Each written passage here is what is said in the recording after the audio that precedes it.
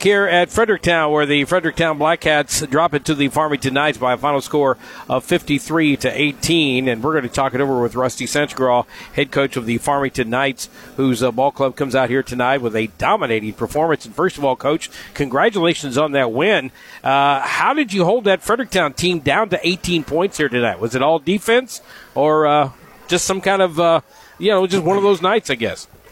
Well, I thought we did play pretty well defensively. Our rotations were better tonight than they have been. We've been working on our press a little bit more, and I thought we got more out of our press tonight. So that was good to see for us. I think your ball club started out a little bit apprehensive. I think they did as well, but it felt like when you turned on that full court press, they just couldn't handle it at all and just completely shut down their offense from that point.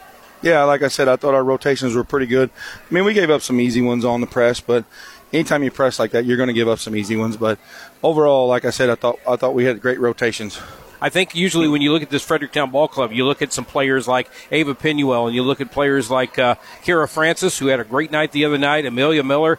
You held them down, especially Ava here tonight, only picking up 4 points, and just didn't get a good look at the basket, I think, all night. Did you have a special strategy for her tonight on how you were going to defend her, or was it just overall defense? Well, she got in foul trouble in the first half and had to sit a little bit, so I think that might have hurt her a little bit. But, defensively, we just tried to stay in front of her and try to contain her as much as possible. And I thought our big girls did a good job of that. Yeah, your ball club here tonight just played a fantastic defensive game. And then you got to look at your girls on the offensive side. Raylan LaCava, Bryn Johnson had a great game here tonight, both finishing with 12 and both getting on the boards pretty well here tonight. They got the same kind of performance from Shelby Bowley. Yeah.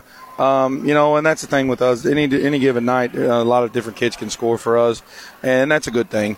So we've got about four.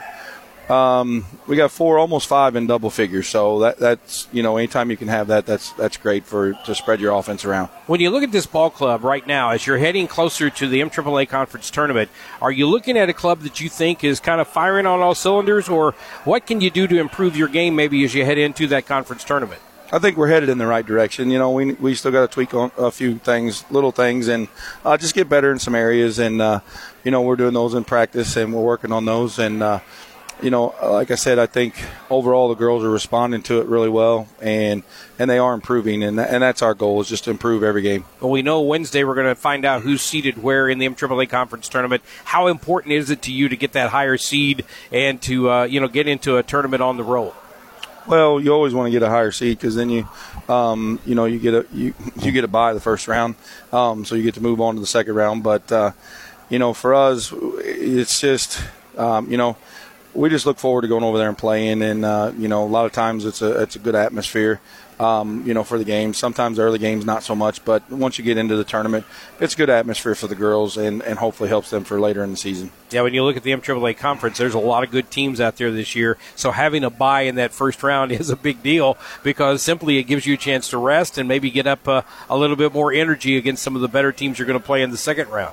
Yeah, we gave the girls off tomorrow. We've had 4 games in 5 days, so we gave the girls off tomorrow, and we'll get back after it on Wednesday.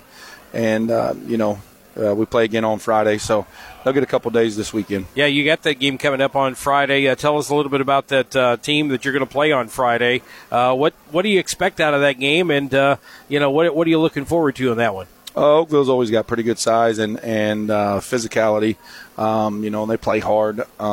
Their coach does a really good job with them.